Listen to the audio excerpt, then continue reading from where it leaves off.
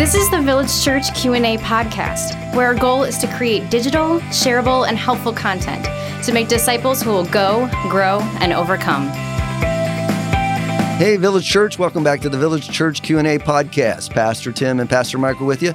We've got a great question, and I really don't know what my answer is going to be, and I'm waiting to hear what your answer is going to be to this question. Are there guardian angels? Yes and no. Okay, so in the pop culture idea in Christendom, like there's an angel hovering over every person's shoulder, protecting them, leading them, guiding them. That probably is not the most accurate depiction, but let me just share a few verses of scripture. Psalm 91:11. God will command his angels concerning you to guard you in all your ways. Okay. Is the angelic realm guarding the people of God in the Old Testament? The answer is yes. Hebrews 1:14 says, "Are not all angels ministering spirits sent to serve those who will inherit salvation," which is Christians. The answer is yes. And so every angel has, as a part of its job description, you are to protect the people of God. From Old Testament to New Testament, this is just a standard part of their job description. And so do we have guardian angels, meaning is there one angel assigned to each person? There doesn't seem to be any basis for that, except I will make one contingency in this, okay? In Matthew chapter 18, All right. Jesus says something really interesting, but not about adults. He says it about kids. And I just want you to listen to this. And so I'm tempted to say that God assigns to every child a guardian angel. Okay. And here's why. Matthew 18:10. "See that you do not look down on one of these little ones." There's little kids all around them. Sure. "For I tell you that their angels in heaven always see the face of my Father in heaven." Isn't that a weird one? That is strange. I love this passage. I've never seen that nuance. So it's interesting because the prepositional phrase in heaven is actually there twice. Yes. That they're angels in heaven, but they're the kids' angels, and the angels have access to the Father. They always see the face of my Father who is in heaven. So it's an angel that's designated for the protection of kids. Now, the question around this is this. Are these angels designated for children in general?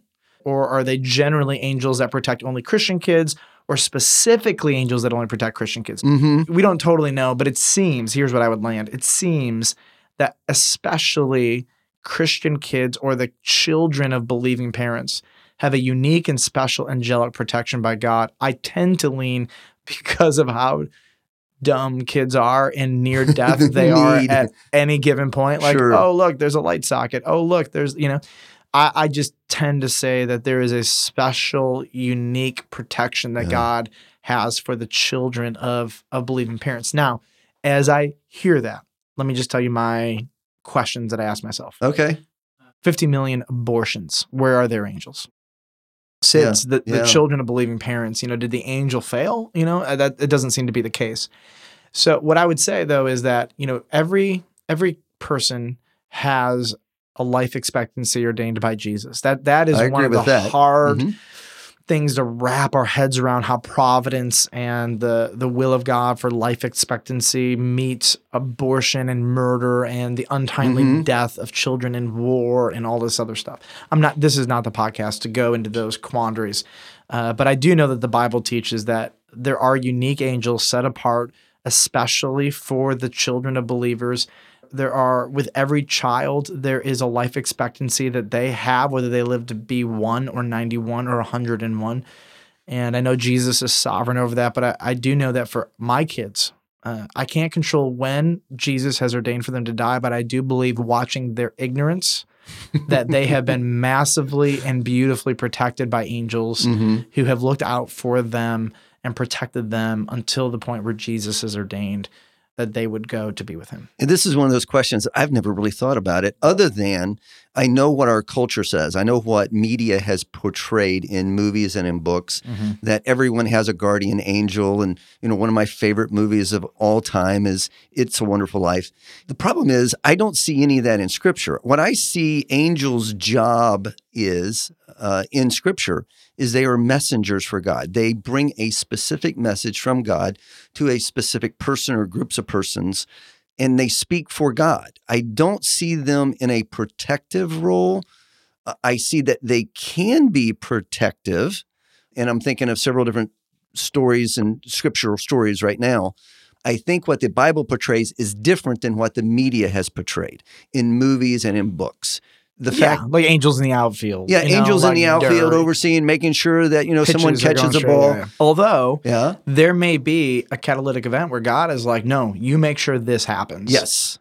We don't know. But realistically, like the pop media particular guardian angel for every person or every believer, I just don't see that played out in Scripture. Yeah, I don't either. But I do believe thoroughly that the angelic realm exists for multiple purposes, whether it's communicating God's instructions, executing God's will, protecting God's people.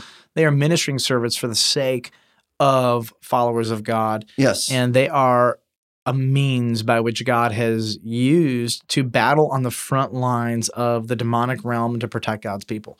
I also love that in Revelation, it seems that a third of the angels fell, which means that for every demon, there's 2 angels, which just basically means they're positioned to win. They're always outnumbered. Yeah, and they have Jesus as their commander-in-chief, who is God, so that kind of helps, Yeah, so right. I tend to think that if we could have a lens into the spiritual realm, we would be blown away by what we see. Yeah. I have no doubt that Satan hates anytime Christians like you and me put something on a podcast that could be spread all over the world to proclaim the truth of Jesus Christ and to tell the truth about him, which is he is lost, he is disarmed, and he loses. I think he hates the fact that we're doing this. I wouldn't be surprised if all around us there's like 30 angels saying, nope, you guys are not allowed access into this space. This is protected. God is going to do something with this space. I have no doubt on a Sunday morning when the gospel is preached that there is a unique and profound protection. I don't know what it looks like. I can't tell you at all, but I can tell you this, that I just really believe that there is an incredible amount of activity all around us. I totally agree with that. We are uniquely protected in ways we can't even begin to articulate. Yeah. Which gives me just a lot of confidence. Not only do I have the Holy Spirit in me, I have the angelic realm around me. Yeah. And then I have the restriction that God puts on the demonic realm. Even Satan can't touch Job without God's permission. There's just so much protection for the people of God, so that when we fall into dumb sin, it's on us. We have been given everything we need to not fall prey to the temptation and schemes of the evil one. Anyways, I think we've killed this question. Listeners, thanks for joining us today. Please come back next time when we answer the question, what is the best translation for memorizing Scripture? Look, Daddy, teacher says every time a bell rings, an angel gets his wings. That's right. That's right.